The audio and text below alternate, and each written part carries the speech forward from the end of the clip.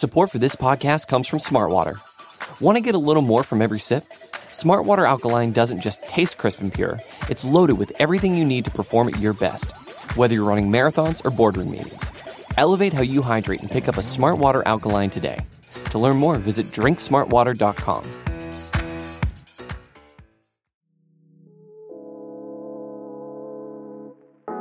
Hi, this is Jim. And this is Max. Check out our podcast, The Step Over, the Liberty Ballers Podcast Network, for all of your Sixers needs.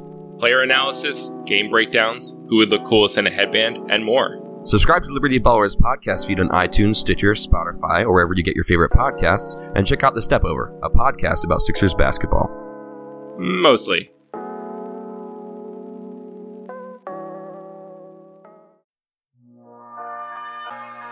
Ladies and gentlemen, can I please have your attention?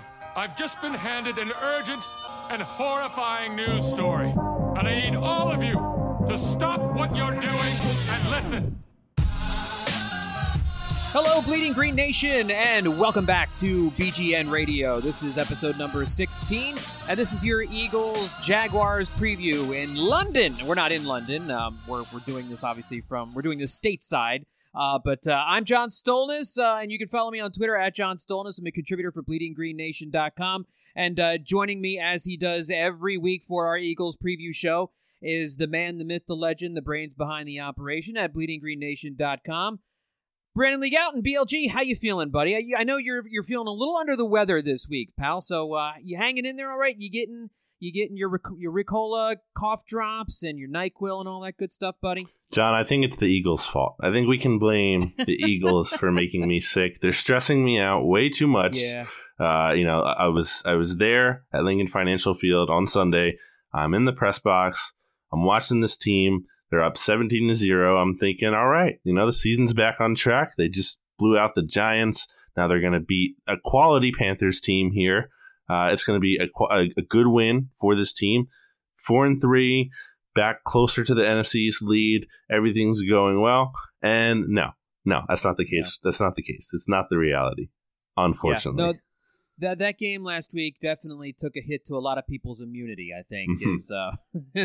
And you're not alone. And and I want to, before we get into the injury report, we'll talk about some trade stuff. We're going to get into some of the matchups as well. We'll give you a couple of picks for the NFL slate on Sunday, and then give you our Eagles-Jaguars review a little bit. But, you're just talking about kind of how through three quarters in your mind you could kind of see the whole second half of the season mapped out, because it really is amazing when you think about the difference between having a 4-3 record going into this game against the Jaguars versus a 3-4 record, because the thing that the Eagles have done is they've blown the easy part of their schedule. Like, they still have to play the Rams. They still have to play the Saints. And I know the NFC East is not a juggernaut of a division, but you don't sweep your division. I mean, and especially when you're a team that is as flawed as the Eagles are in a few key spots, and you've played as unevenly as the Eagles have had so far this year, I highly doubt they're going to blitz through the NFC East undefeated. So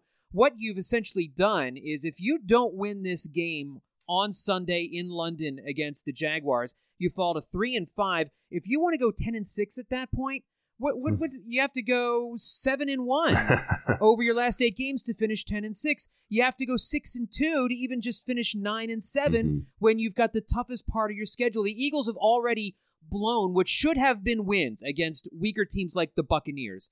Blown games that they had in the bag against the Titans and against the Panthers. That's all. They've wasted those opportunities. And now the tougher part of the schedule is coming, BLG, and they're looking at a scenario where if they don't take care of this Jaguars game on Sunday, they're in real trouble. Yeah, and they might already be in real trouble. True. Like you're saying. I mean, just looking at the East, Washington is at the top of this division here at what, 4-2 here? 4-2. And if you look at their schedule the rest of the way, it's not very hard. I think there's only one team above 500, and that's the Texans, who they're above 500, but they're not a good team. Yeah, in air quotes. Yeah, as we're talking and doing this on a Thursday night, they are locked. What's the score here in this game with the Dolphins? They're up 4 points on the Dolphins right now at halftime. So they're not. I know if they win this, they'll have won 5 in a row, but I still don't think that team is that great. So Like Washington could easily, go. They don't even have to, have this super strong stretch. You know what I mean? As long as they kind of just do okay, they could easily just win the division, especially if the Eagles can't get out of their way. I do want to read something here from Greg Rosenthal at NFL.com, because I think this is very true, and I think it's something that we don't like to admit. But he wrote this up on an article for NFL.com, and he says here that there is something unsatisfying and uncomfortable about recognizing what a massive, perhaps dominant role randomness plays every NFL Sunday in determining the latest standings. It's as if we want this sport that we invest so much time into make more sense than it really does, to apply some order after the fact where it doesn't. I choose to embrace the chaos, except that many teams are roughly equal, and try to separate the trends with staying power from the things we can't possibly know ahead of time, which is most everything. So the point of me reading that is that it's tough. I think the Eagles are just in a spot where like things have been so close, and sometimes you're just unlucky. Like I know that's not fun to talk about, especially like on a podcast here, because like or just the culture we live in of takes where someone has to be to blame if you lose. And I get it, and there's truth to that. But at the same time, sometimes like shit happens. Like that's not like a very fun thing to say, but it's just true. And I think that's I don't think that solely explains the Eagles' problems, because there are very real issues. But I think that's part of it. I think that goes into it. And we talked about it, John, I think many times at this point, where last year the Eagles just had a lot of things going for them. And that's not to say it was a fluke. It's just like, because every team is going to have some things going for them at some point.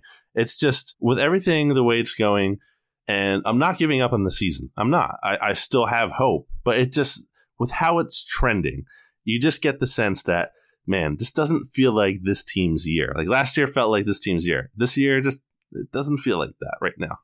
Well, when you have this many things going wrong, like injuries, you can't control injuries. Injuries are part of the luck factor that you're talking about. A couple of those injuries were because of how long the season went last year, but a lot of the injuries that they're dealing with now have nothing to do with that. It's just bad luck. Look at the 4th and 10 play that the Eagles gave up to the Panthers on the Torrey Smith reception. Yeah. It was a Jalen Mills. He just fell down, and the defensive line got to Cam. Like right? It's just inches. They had the right. They had that. I think Jim Schwartz had a good defensive call there, and the defense was one play away. And last year they make that play. Yeah. When the defense is one play away from getting off the field, they make the play. I wanted to talk about turnovers a little bit later on in the podcast, but a lot of turnovers is luck. We talked about that a couple of weeks ago. You fumble a few different times, and sometimes the ball bounces into your offensive lineman's arms when Carson Wentz fumbles. Sometimes it bounces in the opposite direction towards the defensive lineman. With interceptions, sometimes you're a half a step too late, or the ball goes right through your hands when you should have hauled it in. A Jake Elliott field goal goes just barely wide right because a wind gust takes it away. These are all things that, yes, if you have a lot of depth on your team like the Eagles had last year, you can overcome some of the bad luck. And losing your stud quarterback, the MVP of the league, with 3 weeks to go in the season is about as unlucky as you can get, and the Eagles overcame it. But that doesn't mean that they also didn't get great fortune in Nick Foles playing out of his mind down the stretch. For sure. And like when I say that again, it's not like they were just lucky and I'm like trying to take away from the credit. Again, every team right. that wins a championship in pretty much any sport, for the most part, maybe not like the Warriors and like a dynasty team like that, but just in general. Yeah, and I think in the NFL especially has to get lucky. They just have to. Like it takes some luck. It takes being good. Like it's a combination of things. It's not simple as the best team wins every year in the NFL. It's just that's not how it works. Like it's just not it's not how it's set up to work. Like honestly, part of what we love about the NFL so much in general as NFL fans is that there's such great parity. To me, that's part of what makes it so fun, because every year, in theory, unless like you've been the Browns for the past so many years, and for the most part, teams have a chance to win every single year. It's not like I know there's the Patriots and they're dominant and they contend every year, but for the most part, like a lot of teams, have a chance. They have, even if they don't win it, I'm saying like you can at least see like, okay, they have a path here for it. It's not like the NBA where it's just like, okay, this team has zero chance to even get to the playoffs or make it out of the first round. It's just not like that. So I think that's something to keep in mind here is this like, and it's not this great failure. I think that's something that kind of gets lost in the losing here. I kept thinking about that on Sunday. Like, it's obviously a failure. They lost the game. It's very disappointing. But in the context of expectations as a whole, it's not easy to repeat as Super Bowl champions. There's a reason nobody does it. Like, this has happened once in the salary cap era. And then forget that for a second. There hasn't been a repeat NFC East winner since 2004. Like, even that isn't easy. It's very hard to do. Like, it's not just... So I don't think it should be held against the Eagles in this way where like, oh, they're just blowing this golden opportunity to get another Super Bowl. Like, no, it's not like that. It's not that simple. It's not that easy. And I think it's important to have that perspective when you think about what's going on. I'm not saying you shouldn't be upset or frustrated. I'm just saying like, you can't look at this like, oh, this is just so simple to win. They're not doing it. Yeah, no, absolutely. I totally hear what you're saying. I totally agree with that. And it's one season is different from the other. I remember the Patriots season after their first Super Bowl win against the Rams. They didn't make the playoffs that year, but then they went to the Super Bowl the 2 following years after that and won 3 out of 4. Sometimes they're just you get a season where it doesn't work out for you, or you've got the hangover. I mean, we haven't talked a lot about the hangover, but maybe the hangover is a real thing, and we'll see. If they can shake it here over the second half of the season. This team still is talented, BLG, and like you mentioned, if they hadn't blown 2 fourth-quarter leads over the first 7 weeks of the season here, they'd be 5-2 right now, and we'd be singing a much different tune. And so that's what makes this game on Sunday in London that much more important against the Jaguars, because they have to get to 4-4 in order to give themselves, I think, a real shot at getting back into the playoffs here at the end of the season. And this will be the Eagles' first ever game overseas, regular season game overseas. The last time they played in London was in a preseason game back in 1991 against the Bills. I remember a preseason game in '89, BLG, and this tells you I'm old, but a preseason game against the Browns, I know it as the Gizmo Williams game. Do you know who Gizmo Williams was? No idea, but I love the name. Okay. He was this little guy that sounds had like all kind. Yeah, a little guy named Gizmo. He's named after one of the little creatures from the '80s movie Gremlins. He was named after the Gremlin, the character Gizmo, because he kind of looked like Gizmo from the Gremlins a little bit.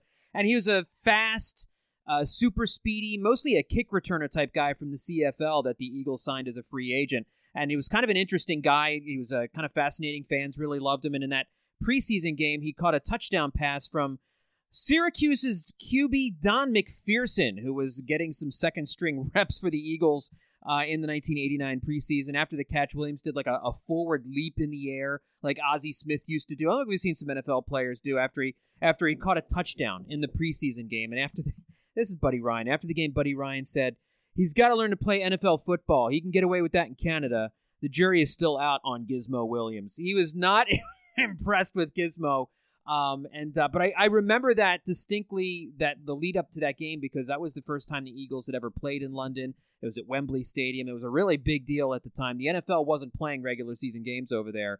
I remember Jerome Brown was messing around with British soldiers wearing their hats and stuff like that, or British police wear. It was actually kind of fun. And now this is a situation where the Eagles are going into London playing against the Jaguars team that plays there every single year, BLG. And the Jags have won it 3 years in a row in London. Is that an advantage for Jacksonville coming into this game? And if it is, how big of an advantage do you think that is? I definitely think it's significant, just having that experience of the whole travel and what to expect. And this is our routine when we go over there. This is the hotel we go to. This is what time you should go to bed. Like, they have this down. It's a system, and they've played well. I think they're averaging 34 points in their last 3 or so. Their last 3 games in London here. So they've clearly had success over there. You look at Blake Bortles, who was just benched last week in favor of Cody Kessler. London Bortles is a real thing. He has 8 touchdowns to just 1 interception in his last 3 London starts. I don't know if that's just coincidence or what, but I mean, he's played well over there. Powered by fish and chips, man. Powered by fish and chips. Maybe. So it's kind of curious to me, or maybe not curious is the right word, but kind of not great to me that Malcolm Jenkins is calling him out in a way this week when he had brought up that the reason why there's evidence that Kaepernick is being blackballed. I mean, just look at our week 8 opponent, and like, I know Malcolm's main point there wasn't to take a shot at Blake Bortles. Like, that wasn't the goal of his comments. He was, talking more about Kaepernick. But still, man, like, it's just, don't give this team more bulletin board material, especially like when you're 3-4 and you just lost. Like, don't say that. Because I think Malcolm was all wrapped up in that Eric Reed thing still, and I think he's trying to get back on the good side of those guys. And he definitely stepped in it by doing that. Yeah, because I mean, like, because what's the upside here? The best case is Bortles does play bad and the Eagles win, and no one, Malcolm Jenkins was right, and that's it. But like, if Blake Bortles torches the secondary, like, Malcolm is not going to hear that. He's not going to stop hearing that for the rest of the season. So. No, I hear you, and so it's definitely, we'll see what kind of Blake Bortles we get, and we'll get into Blake here in just a second. Because he definitely has had an interesting week, and we'll get into all that here in just a few minutes when we get to the matchups. First, let's knock out the injury report here, BLG. We know that linebacker Nathan Gary, Sidney Jones, cornerback, the slot corner, and Darren Sproles once again have been declared out for the game. They are not traveling with the team. Corey Graham did not practice with the team on Thursday, but he is going to make the trip. Of course, Corey Graham is no great shakes, but It certainly is an issue, some of these injuries, and of course we haven't gotten a chance, you and I at least, to talk about Derek Barnett now going on IR for the season. We're going to see more of Josh Sweat on Sunday. So talk a little bit about Derek Barnett. I mean, he was third on the team in sacks with 2.5 sacks, but his greatest value came in the run game. And I guess, BLG, if there was any one spot on the defense, really even on the team, where they could absorb a loss like this, it is on the defensive line, right? I mean, in theory, just because, the Eagles have a lot of quality defensive ends here, but it's not ideal because not only are you losing a good second-year player who is, I think, Derek Barnett, really young, 22 years old, and really projecting upward. I know he hasn't been this dominant pass rusher yet, but you've liked what you've seen basically in every other aspect of his game besides that, which is good to see. And losing him, it's not just about not being on the field. It's the butterfly, the domino effect of everything that happens after that. I mean, now the Eagles are counting on Michael Bennett and Brandon Graham and Chris Long and Josh Sweat, and specifically Sweat, who had only played 15 snaps, I believe, defensive snaps before this week, to suddenly have these bigger roles, and that kind of potentially limits their effectiveness, because part of what makes the rotation so great is they're able to rotate these guys and manage their snap counts, and now they're not going to be able to do that as much. I don't think they trust Sweat fully to kind of just throw him and put him in there as a role that was previously being held by Chris Long, or whoever was at the bottom of the rotation there. I think he's going to play a little bit sparingly in comparison to Barnett and the previous system. So that's unfortunate. And already, like, you're so thin at defensive tackle, and you're counting on Brandon Graham and Michael Bennett to take some snaps in there, and now you lose a starting defensive end, which stretches you out thinner out there. So it's not ideal. And we'll see if Haloti Ngata plays this week. He traveled with the team as well. He's been limited in practice. He was also limited all last week, and he didn't play. So maybe there's a chance he plays there. Corey Graham, switching back to the secondary there, I don't think he plays, considering he didn't practice Wednesday and Thursday, but he traveled. So maybe there's an outside chance he's suddenly feeling better and he does play. But across the board, this team is just really banged up. Like I said, Ngata might be back this week. DJ Alexander helps your linebacker depth and on special teams. Maybe you get him back. He's been limited in practice. But also the Jaguars are very banged up as well. So it's not just the Eagles. You're looking at AJ Bouye. It did not practice and won't travel. That's obviously one of their starting corner opposite of Jalen Ramsey.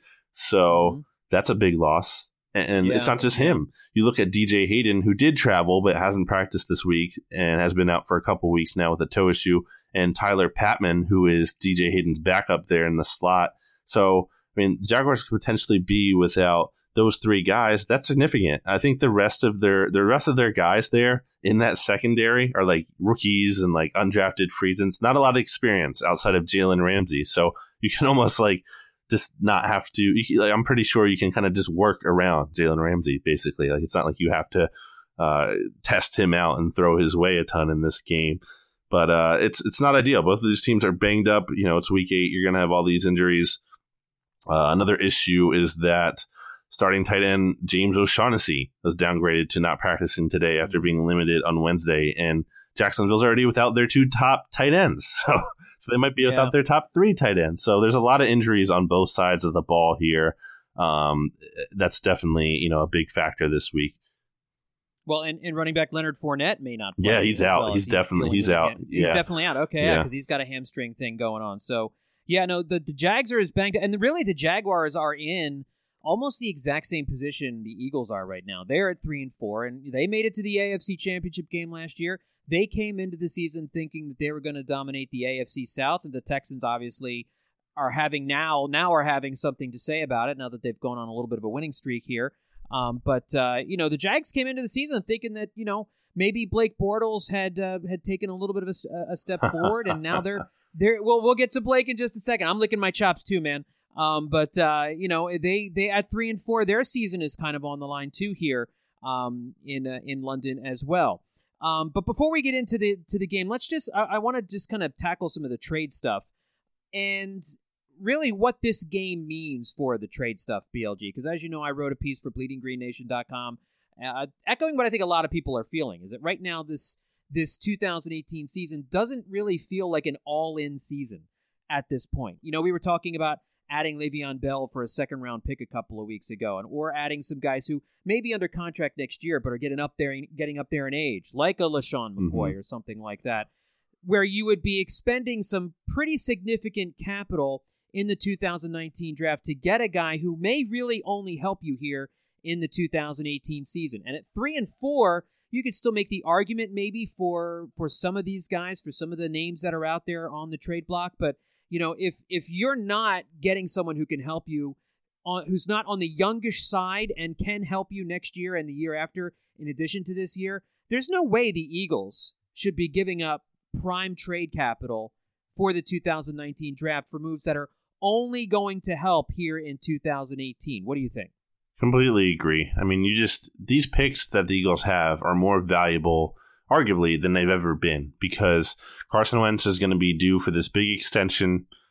He'll be eligible. The Eagles necessarily don't have to give it to him because he has that 5th-year option. They could wait, although I think waiting's kind of silly because the price is potentially only going to go up. So the Eagles are in a tight cap situation, obviously, moving forward. You feel good about them navigating that, of course, because Howie Roseman always finds a way to do that.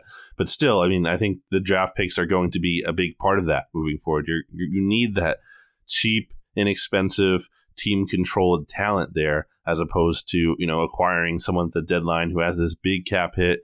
And so not only you're taking on that money, but then you're giving away something that could save you money in the future. So you have to consider both things there. I still think the Eagles probably. I don't think Howie wants to give up anything more than, say, like a 4th-round pick at the deadline here. I think anything too much higher than that isn't, like, it's probably too rich for his blood, unless it's like a no-brainer. Like, if you're trading... Do you think he offered a 2nd-rounder for Amari Cooper, which was the rumor? I think there's some credence to that. I mean, it's not impossible to imagine just because they have the 2 seconds next year. Yeah. And Amari Cooper is only, like 24 years old. Yeah, he's young. And they could easily feel like this guy, has a good trajectory, and maybe they were super high on him coming out of the draft. So I think that's possible. I'm a little hesitant just because, Mike Silver, questionable, maybe track record a little bit yeah. there. And it's very rich to acquire a player like that who is going to have like a 13.9 million cap hit next year on his 5th-year option. So they would pretty much have to extend him too. So I think it's possible. I'm not going to rule it out. But Yeah, so I don't think they're trying to make this big splash in terms of, I just don't think they want to give that up. Again, I think it's more of like what we saw last year where you're trying to buy on someone who potentially is on their rookie deal with like 2 more years left, so including this year and next year. So you kind of have that extra year of talent there, like they did with Ajayi, someone who can help in 2017 and 18. That was their goal, or at least that's what worked out for them. It wasn't just this short-term trade. I definitely think we can rule anyone out who is, not under contract through next year, unless it's just like a clear rental for cheap. If it's like a 7th-round pick and you're getting a guy, or if it's just a total flyer, then, I see that. But I just don't think they're giving up anything significant at this point. And I don't think they should. I think they should keep the picks. If there's good value to be had out there, like if you're trading a 3rd-round pick for Patrick Peterson, which isn't going to happen, but I'm saying like if there's some no-brainer value out there, go and get it, even if like it might be expensive cap-wise. But otherwise, I just think, Howie's probably going to sit back here and kind of just make some kind of not super exciting trade. So I wonder if like the strategy changes if the Eagles win and they move to 4-4, whether or not they get more aggressive and go after, these guys aren't on their rookie deals, but like Demaryius Thomas or Emmanuel Sanders or a wide receiver like that, guys who are still productive. I mean, you look at the numbers, Sanders is having a great year, but what would it take to get a guy like that? He is under team control for next year, and if he's still being productive, I think he's under team control for an additional 2 years after this year. I don't remember exactly. I looked it up earlier this week, and now I looked it up here. Yeah, but a guy like that, I mean, you're talking about guys on the rookie deals like with Ajayi, and that would obviously be the smarter thing. But 2019, yeah. Okay. Just one more. So I wonder if like the calculus for Roseman changes if they win versus if they lose. I mean, obviously, if they lose, this team might even turn into somewhat of a seller. I think and it's kind of interesting using these words for the NFL trade deadline. Usually these words are only reserved for the Major League Baseball trade deadline. But, I do think that if the Eagles lose, I think they make a harder push to try and trade Nick Foles in the week leading up to the trade deadline. Because if you're 3-5 and the odds are now really stacked against you to make the playoffs, I mean, I don't know what their playoff odds would fall to, but I got to imagine it'd be in the 10% range, maybe even less than 10%. Yeah. Why not at that point try to see what you can get for Nick Foles to a team that is really involved in the playoff push, has a great shot to make the postseason, but may not like the guy that they have starting a quarterback. The Jaguars. You know what? That's not crazy, right? Maybe the Eagles should lose on purpose just to. No, I'm kidding. But oh, poor Nick. But I mean, there's like I think the frustration with that has picked up a little bit more steam in the quote mainstream media. I see, our good friend Joe Giglio at WIP, also Jack Fritz producing that show, talking a lot recently about how Nick Foles, keeping him at a 13.9 or rather 14.3, whatever his cap hit is this year, biggest on the team outside of Fletcher Cox, is not like the best use of resources. And I know people will be like, oh, well, you got to be loyal. He won the Super Bowl. Okay, that's fine. But then you can't get mad. Like, you can't get as mad when the team is losing because they didn't do everything they could to maximize this roster, in my opinion. When you're spending much money on a backup, look at Ryan Fitzpatrick.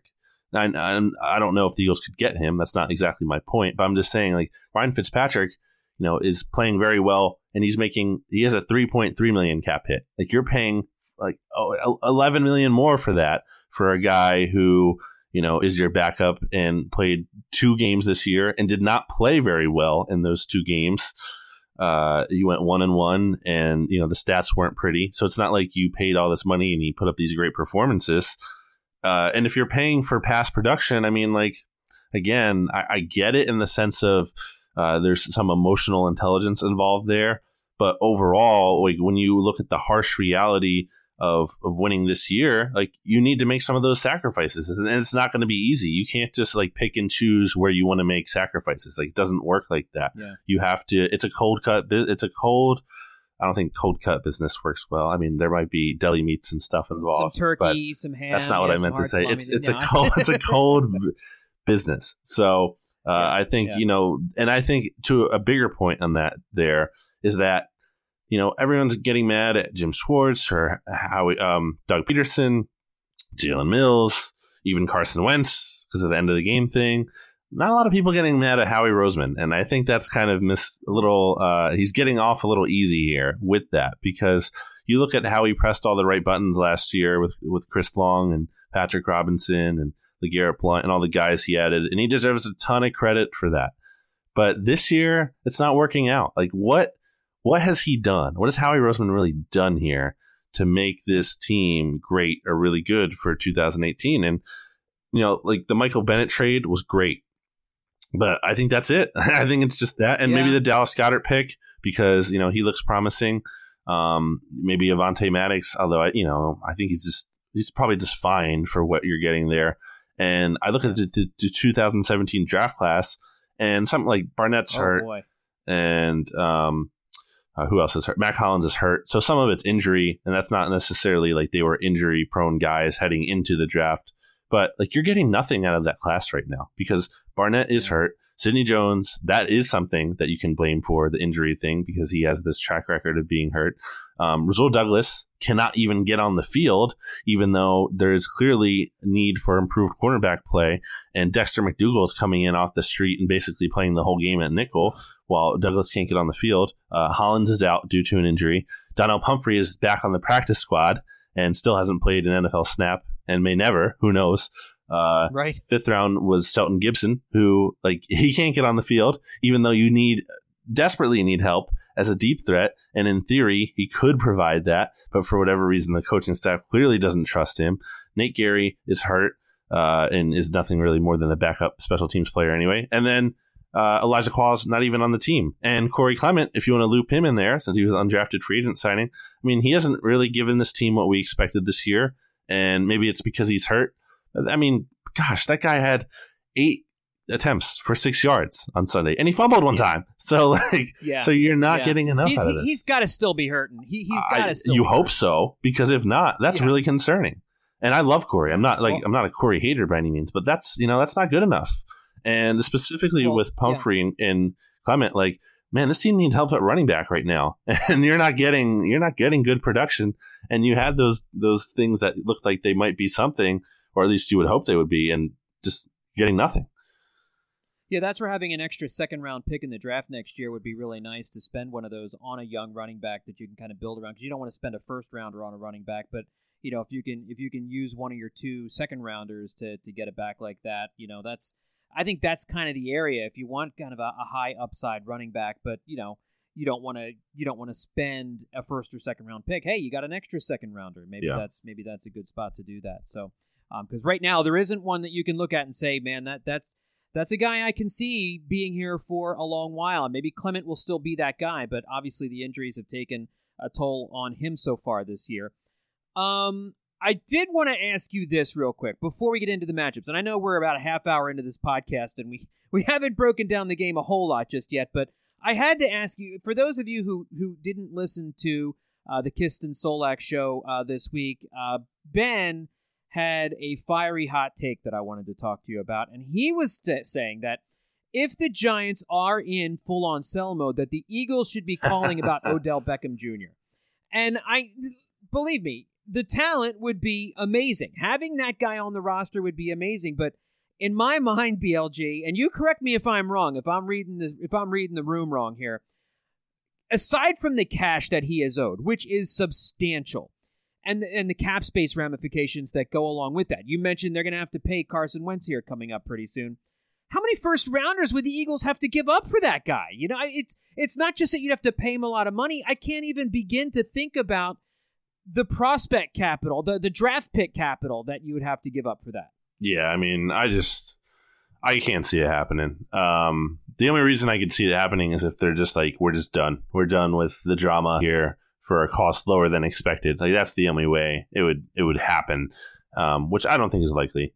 I mean, they just signed him. They made that commitment.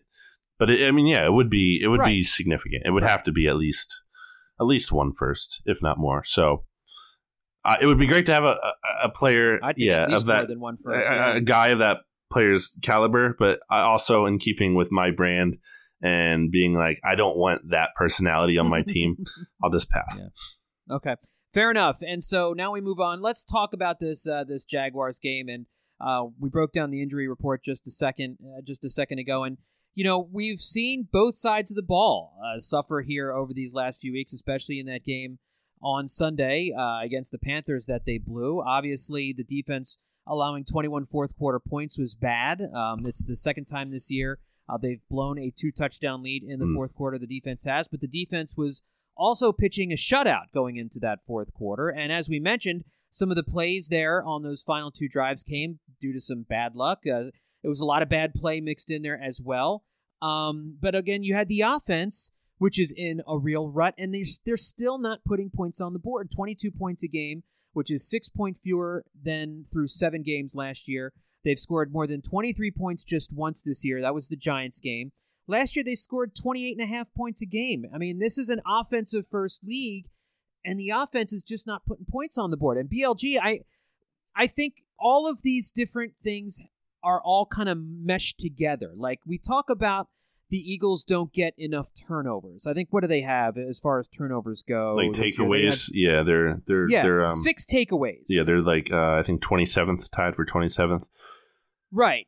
Last year they had 31 takeaways at this point. This year they have 6 takeaways. And it seems as though, because they haven't been getting many takeaways, they have had long fields virtually every time they come on the field. I think they have the 3rd worst starting field position in football. And because the Eagles aren't getting the ball downfield, they don't have the big playability. For whatever reason, they're not using Nelson Aguilar as a field stretcher. They're running him on jet sweeps, it seems like, every other play, and getting him the ball at the line of scrimmage and saying, all right, we're going to want you to make some guys miss here. Something he can do, but it's not his ideal usage. You basically have this offense where it's a high completion percentage offense where, again, you're just getting little chunks here and there.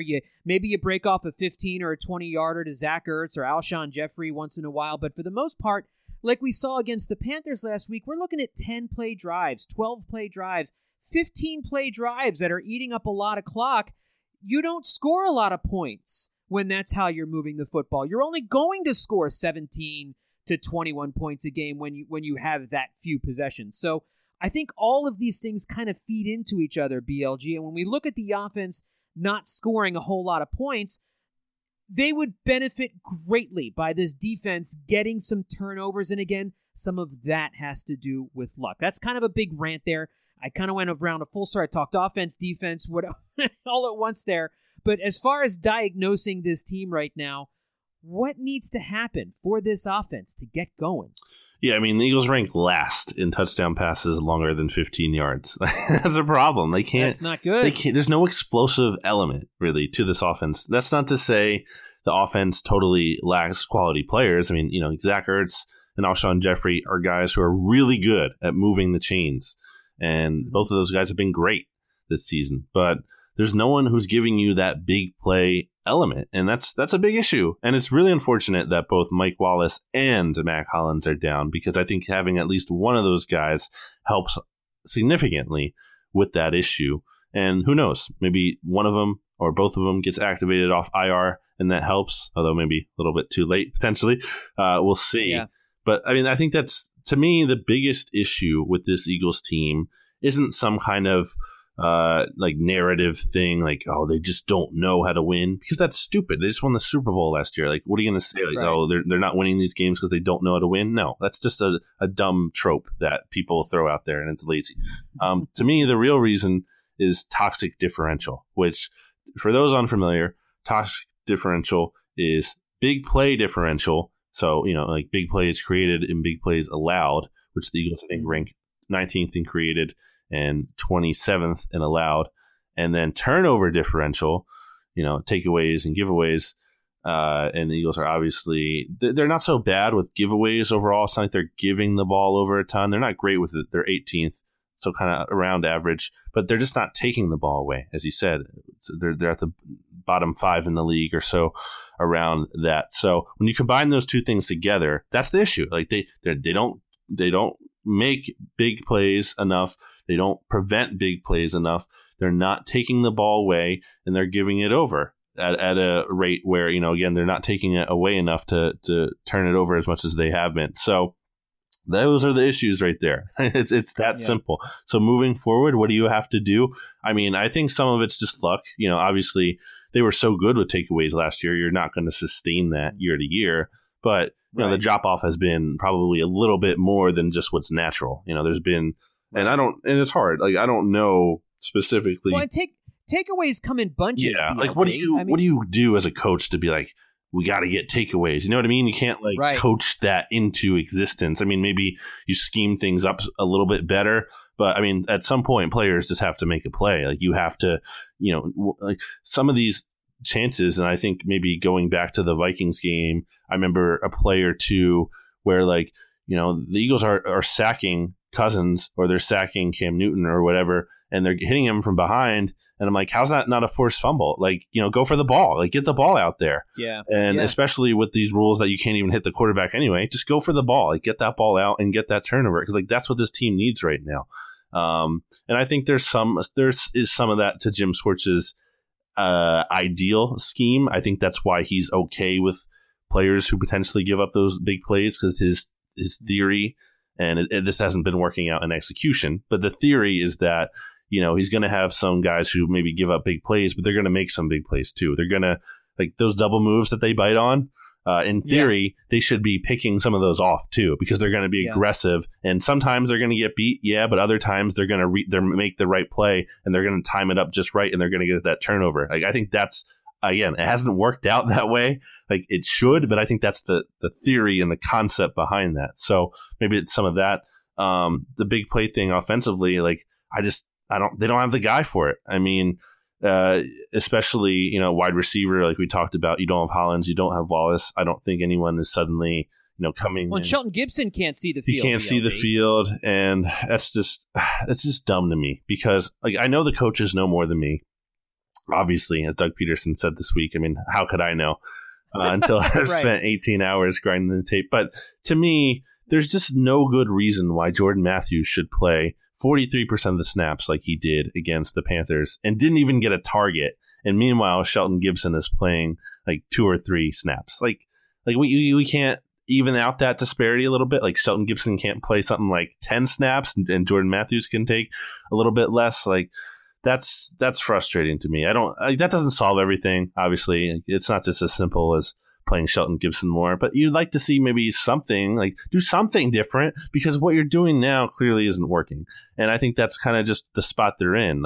I don't see what's going to change. And with the running back thing, and that's part of my frustration with Wendell Smallwood too. And I really don't get people standing for him like they have. Like, no, like I get he's averaging 4.5 yards per carry, which looks good on paper, but you look at some of these plays on tape, and like, there are big plays to be had here. Like, there's a big running lane, and he turns a 20-yard gain into like a 5-yard gain. Like, it's just not good enough. Like, you need someone right now who can break a big play or give you some kind of explosive element and offense, and you're just not getting it. And that's why maybe the trade deadline, something happens, but I don't know. And even if you do, I don't think that fixes everything. So it's just kind of the spot they're in right now. Like, as a whole, I don't think the Eagles really did well as focusing on team speed. Like, it's just something they don't have, and something that, like, needs to be a big priority in the offseason, like making this team faster. Well, they thought Mike Wallace would be a better version of Torrey Smith, and that just obviously the injury sidelined that. And I think they thought Mac Hollins would be able to provide some of that spark as well. And the injuries leave you hollowed out as far as depth is concerned. And they play a lot of 2 and 3 tight end sets too, which when you play a lot of 2 and 3 tight end sets, you mentioned that Matthews sees a lot, 40% of the snap, received some 40 some odd percent of the snaps against the Panthers as a third wide receiver. But that's still, you could, if you played, and I wonder if maybe with the Jaguars down a number of cornerbacks, obviously, Jalen Ramsey and Alshon Jeffrey is going to be a great matchup. And if I'm Jacksonville, I'm just having Ramsey shadow Alshon all over the field. But that, you would think, would give you an advantage on the Eagles side of matching up Aguilar against one of those 3rd or 4th string cornerbacks. And maybe this is the week you use Shelton Gibson or even Jordan Matthews against one of their scrub cornerbacks. I know Jacksonville has a defense that's very similar to the one the Eagles play. They play back. They give receivers a lot of room. They rely on pressure from the front four, which is a very good front four. But in my opinion, I love having Ertz and Goddard on the field at the same time, but maybe in this case, maybe you mix it up a little bit. You do something a little bit different. Maybe you play a little bit more 3, a little bit more 4 wide receiver. Maybe spreading the field helps get you some more running lanes too up the middle, or if you're going to do some sweeps. Enough. And for me, BLG, we need to take a couple of weeks break from the jet sweeps. Mm-hmm. I mean, enough with I get it. I know what they're trying to do, but I think it loses its effectiveness when you do it 5 out of 10 plays. Yeah, the Nelson Aguilar, I don't know what's happening here exactly. Obviously, he looked great last year. I thought he looked even better in camp this year. He specifically looked faster to me than ever before. He was burning guys, and maybe that's just because the Eagles cornerbacks aren't awesome, but I don't think it was just that. He was clearly, basically whoever was on him, no matter at any point, he was winning in the offseason. He looked really good. And then he had an injury in camp, and so maybe that's it, and he never fully recovered, and it's kind of one of those deals. But I just that's a big problem right there. And I don't think it's necessarily all his fault, because as we're talking about how he's being used here, but at the same time, there has to be a certain point where he's part of the problem, right? I mean, he can't just be he's this dominant player, and just how the Eagles are using him is solely holding him back. I can't buy that fully. There has to be some level of attribution to where Aguilar deserves some kind of blame here, or at least I think so. But whatever the case is, and I don't even care who's to blame. That's not the point. Whoever is to blame, who cares? Just get it fixed. They have to find a way to get him going, and maybe this week is the week, because as I said, the Jaguars are going to be without DJ Hayden potentially. It looks like he's traveling with the team, so we'll see. But he hasn't practiced, and he's been out for a couple of weeks. And then his backup, Tyler Patman, did not travel.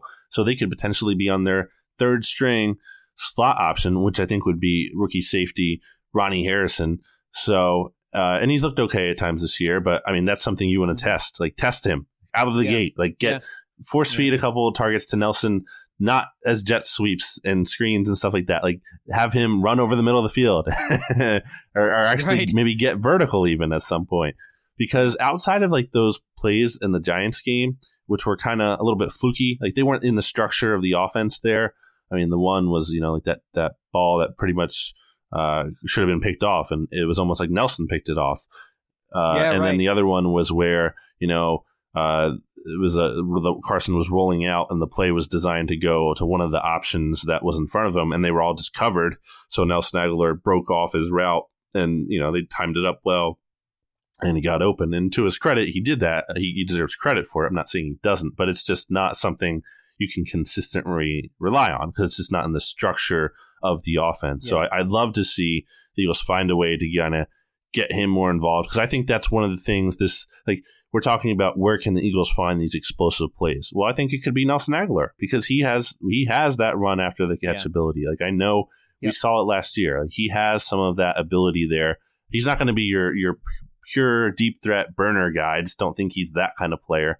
But I mean, if you're looking for something to change offensively, I think it's to find a way to get him more involved. Yeah, stop treating him like a running back. I know that I know that the Eagles running back situation is not great, but treat him like a wide receiver, and that might help. And we haven't talked about, we're 45, 50 minutes into this podcast, and we haven't once mentioned the name Carson Wentz, who, it's kind of funny. He's been a big talking point. We're going to get to the defense here in just a second, but Wentz on the season, if you look at the numbers, they're incredible. 108.1 rating, 7th best in the NFL. He's got a 70.8% completion percentage, has 1,502 yards and a touchdown to interception ratio of 10-1. He's averaging 300 yards passing per game. But again, the points aren't going up there. And we mentioned that the fact that he's had to go on long fields. They've had some missed field goals by Jake Elliott, who, by the way, we don't talk enough about Jake Elliott and, kind of the bloom coming off of his rose. But, I think that's a league-wide issue right now with kickers. So I think the Eagles just have to swallow whatever Jake Elliott's going to give him at this point. But getting back to Carson Wentz, a lot of the narrative was, well, he had a chance to win the game at the end in the fourth quarter, late in the fourth quarter, and it was not a good series for Carson Wentz on those final 4 downs. Obviously, we've seen a lot of film online about what it is he might have been seeing on that third down play where he didn't go to Wendell Smallwood, where he would have had a short first down. And on the fourth down play, when he eventually fumbled the ball, how Aguilar broke open late and was wide open in the middle of the field on that fourth down, and he just as he's about to throw it, he gets hit and fumbles. So, I mean, again, a little bit more of the luck that you were talking about, but that's also pocket awareness on the part of Carson Wentz. We haven't seen him win a game like that in that kind of situation before. We've seen him win games where he puts his team ahead in the fourth quarter, but we haven't seen a game like that where, it's the last 30 seconds of a game, you're down, you have to score a touchdown, and Carson gets him into the end zone to win. But I think this is part of him learning how to do that, right, BLG? I mean, I really hope that he stops trying, as I like how Ben put it, play hero ball and just take what they give you in those situations and not try to force it, because I think he's overcompensating for the fact that they haven't been doing enough points-wise and getting big plays down the field. Yeah, and I think when you look at his record in those close games and those situations, it's not great, obviously, but I think some of that's a little skewed because a lot of those games came in his rookie season, and right. He was a rookie, first of all, and then the talent around him. Yeah, the team, the skill players and everything around him. I mean, they weren't even NFL players. Like, Jordan Matthews was your best option. DGB was your second best option. Oh, my gosh. Josh Huff was there at one point. Like, these guys aren't even in the league anymore, basically. I mean, Jordan Matthews is barely in the league. Like, he wasn't even in the league for a little bit until the Eagles signed him. So, I can't. Like, I think the record looks a little worse just because of that specifically. But as a whole, it's a valid point, and a valid criticism and a critique to say, he needs to be better in those situations. I think it's very premature and very hot takey to say like he can't be good at that. Like he's not even 2.5 seasons into his career yet. Like he's almost there, but it's not even fully there yet. So it's definitely an area he needs to improve. I think you could look at it as he is pressing a little too much for sure. Mm-hmm. But it's just like, how could I possibly think that like he's just doomed or he can't get better in those situations? Right. Like just everything we know about him, his mental makeup, his toughness, his skill, like just how good he was in that game up until that point. Like he was awesome. Yeah, so there's nothing to me that just says like, less than 2 minutes left, he's just going to mess it up. Like I just, it's not how I'm thinking about it. He definitely needs to get better. I'm not disputing that. And I think he will. I think we will see that over the course of time. It's tough. It's a tough situation. And I just think in general, the theory of clutch gets like overrated. It's certainly, I think, very overplayed. We saw this with LeBron a lot, especially earlier in his career. Oh, yeah. Oh, he's not clutch. What I mean, like, it's dumb. Like, and to me, clutch is so subjective. Like, so a guy who, goes like 40, like let's say LeBron scored like, 100 points in the game, but he missed the game-winning shot. So is he not clutch, even though he scored like 100 points? Like that doesn't make any sense to me.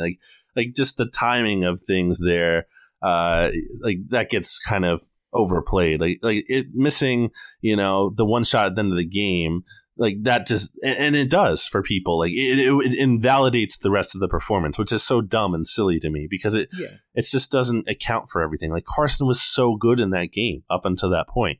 And I'm not saying you just ignore the end thing either. I'm not saying it works the other way, but it kind of just seems to skew things, the whole clutch factor. So I know that's been a big topic. He was on his way. I mean, he had led the team to what was their record when he went out last year? I mean, I think what were they 11-2? I think when he went out, or 12-2. I'm trying to so they played the Giants, the Raiders, and the Cowboys after that. They played the Cowboys, so they finished 13-2. So they would have been 11-2 at that point. Yeah, so.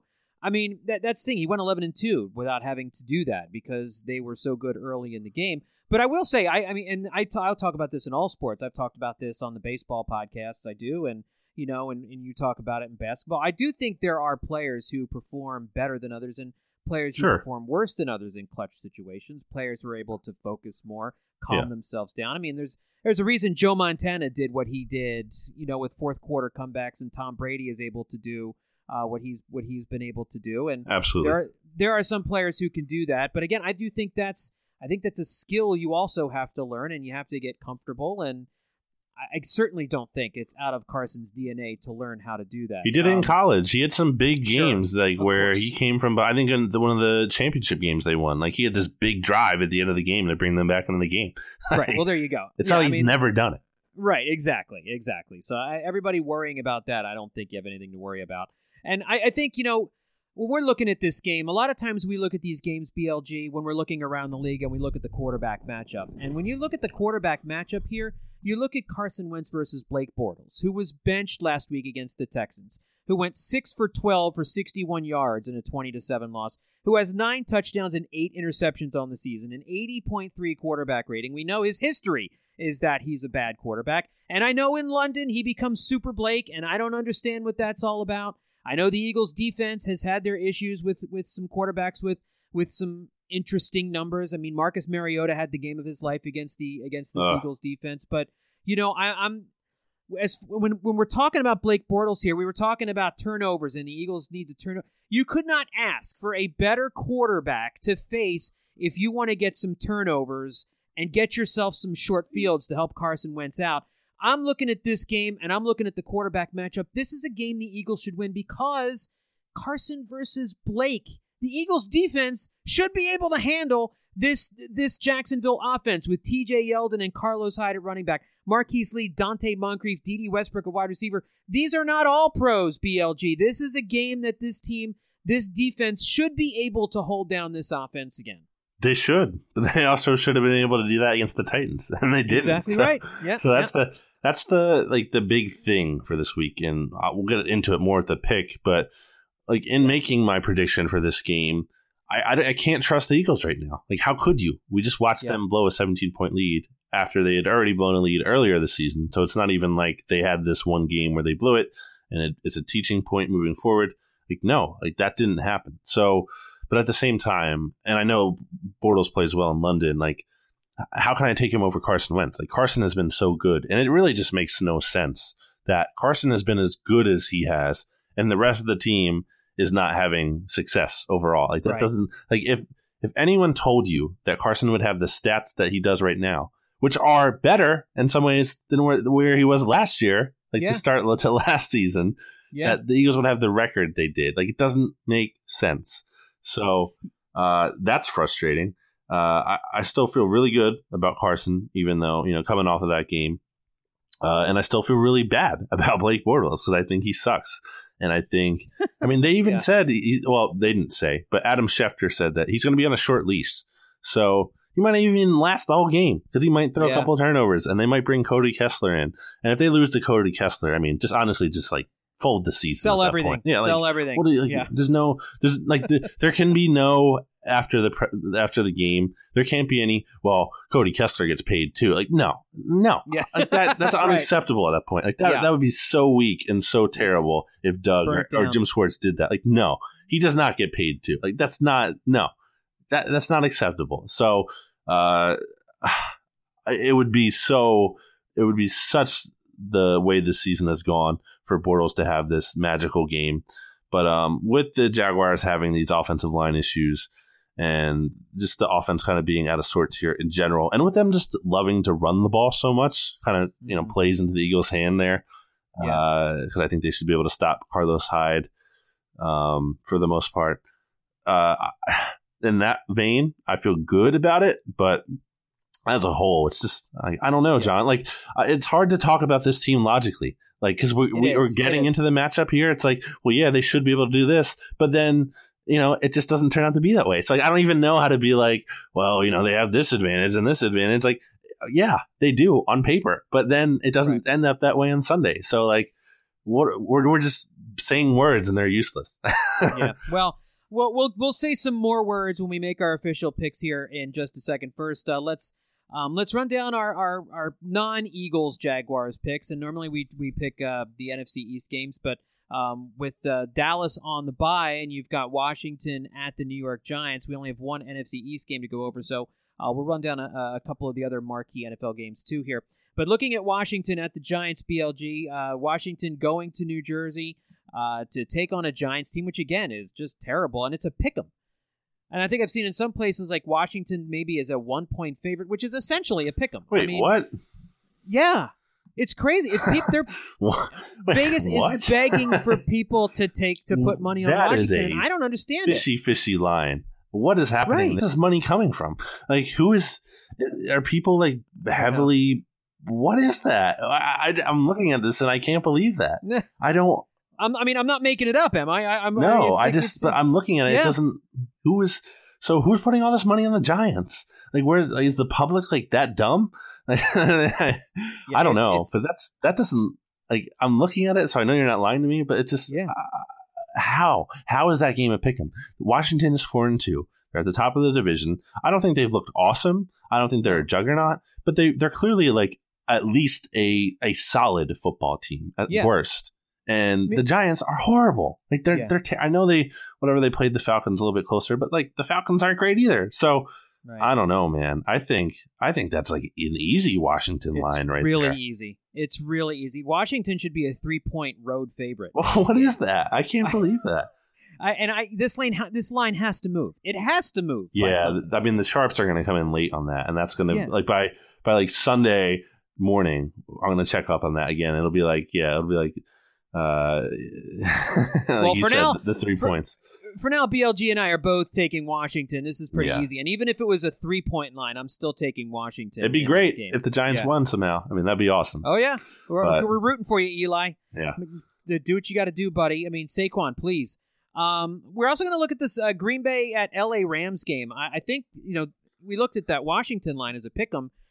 The Rams are great. No doubt about it, BLG. But 10-point favorites against Aaron Rodgers? Even at home? That seems high to me, too. Oh, yeah. I think, I didn't, man. I think this is a close game. Yeah, these lines are really surprising me here. I just think, like, if anyone can knock off this Rams team, it's Aaron Rodgers. I know the Packers aren't great as a whole, but, like, that's what Aaron Rodgers does. He comes out here and against all odds and against a team that's clearly better on paper, like he's going to get that win. Or at the very least, I think he's going to keep it to a one-possession game.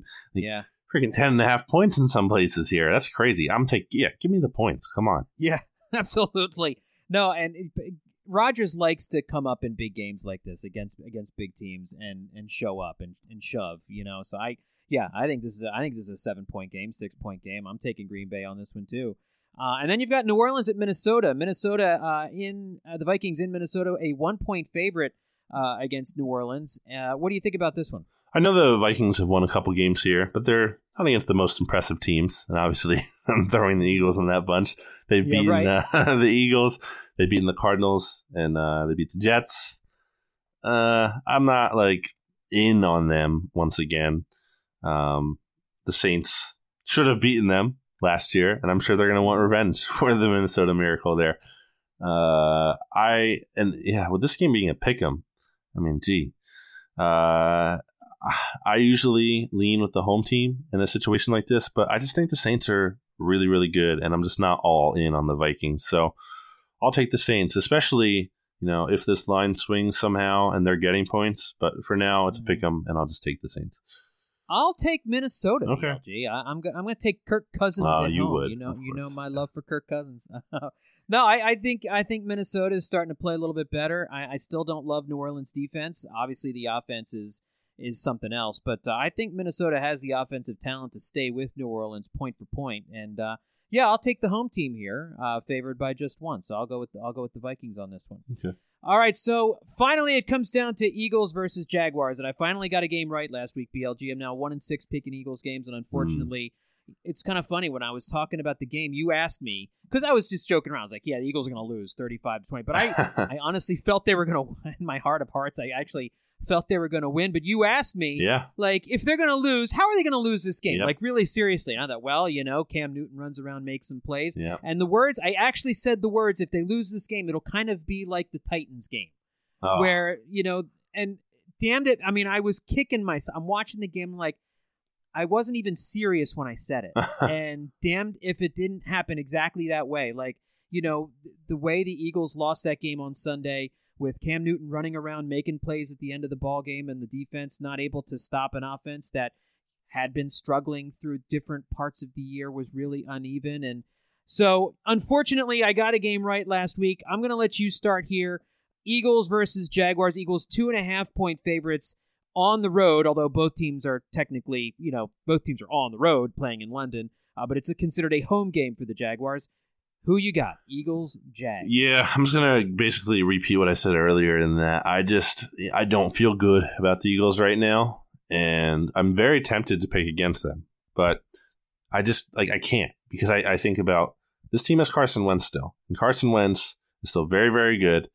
And even though Doug Peterson, might not have as much faith in him as we did coming into this season, I still feel good about him overall.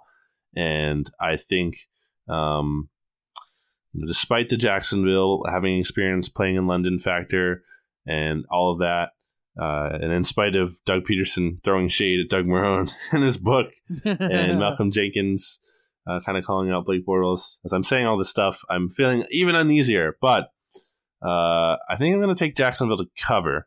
I think it'll be close. I'm going to say it's a close Eagles win, 20-19. And do I feel good about that pick? No, I don't feel good, but that's what it's going to be. All right, I'm going to go. I'm with you, man. I because in my dream they should be able to beat them. They should be able to beat this team. Carson Wentz versus Blake Bortles. I mean, if I was not an Eagles fan and looking at this game objectively, I'd take the Eagles in a second. I'd look at the Eagles and I'd say 3-4.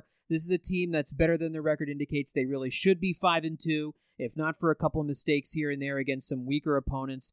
This is a team that still has a lot of talent despite all of the injuries. They've got Carson Wentz, who is playing well. And I do think in this game, BLG, the reason I'm going to take the Eagles is I do think they finally get on the good side of the turnovers. I think they finally get some turnovers here from Blake. I think Blake throws him a couple. I think maybe he fumbles one, or I think one of the running backs fumble one. Maybe the Eagles get a special teams play that helps them get a short field. I think I see in this game, I can see a scenario where Blake Bortles does them in like Marcus Mariota does, but I think we're more likely to see Bortles turn it over a couple times. I do think you'll see Cody Kessler in this game, and I think you'll see Carson Wentz finally get some short fields to work with. I don't think they'll turn necessarily. The Jaguars defense is very good at keeping teams out of the end zone and making you kick field goals, very much like the Eagles defense typically has been able to do. So I think this is going to be a pretty big field goal game. I'm going to say 16-13 Eagles. Okay. I like the turnover theory. I think that's a good reason to pick. I think they're due for some progression to the mean there, some positive regression, if you will. I really believe it comes in waves. I really believe that's how it works with the turnovers. You see it a lot. So, well, BLG, this is a game they got to have, and I also just can't see them falling to 3-5 because they fall to 3-5. This season's over before it really even gets started. Yeah, you go into the bye knowing you're pretty much toast, and I think you're looking to sell some pieces that you don't think you're gonna want long term. So hopefully not. Hopefully it doesn't. Hopefully not. That's why I'm gonna keep the good thought, and we're gonna hope we see an Eagles team come out of London at 4-4 heading into the bye week, maybe looking to add some pieces from the trade deadline and get healthier. Get a couple weeks for guys to get a little bit healthier. And that'll do it for this edition of BGN Radio. Thanks, everybody, for checking us out. Once again, follow Brandon on Twitter at Brandon Galton, and you can follow me on Twitter at John Stolness. Remember, early start time on Sunday for this game, 9:30 a.m., so have some breakfast with the birds. And once again, make sure to check out bleedinggreennation.com every day for the latest Eagles news there. Thanks, everybody, for tuning in. We'll talk to y'all next time right here on BGN Radio. That doesn't make sense.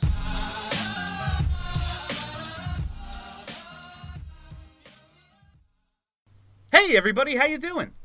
Well, that's good. My name is Bill Matz. I am the director of Fun and Games for Broad Street Hockey Radio Podcasts. And I am Kelly, the deputy managing editor of BroadStreetHockey.com.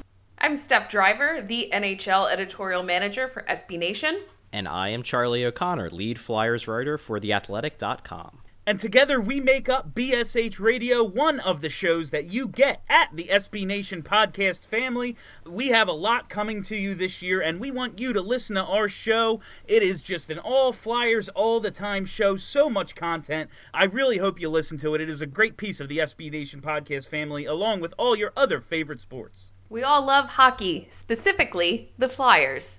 Let's go the Flyers. The hockey team of Flyers.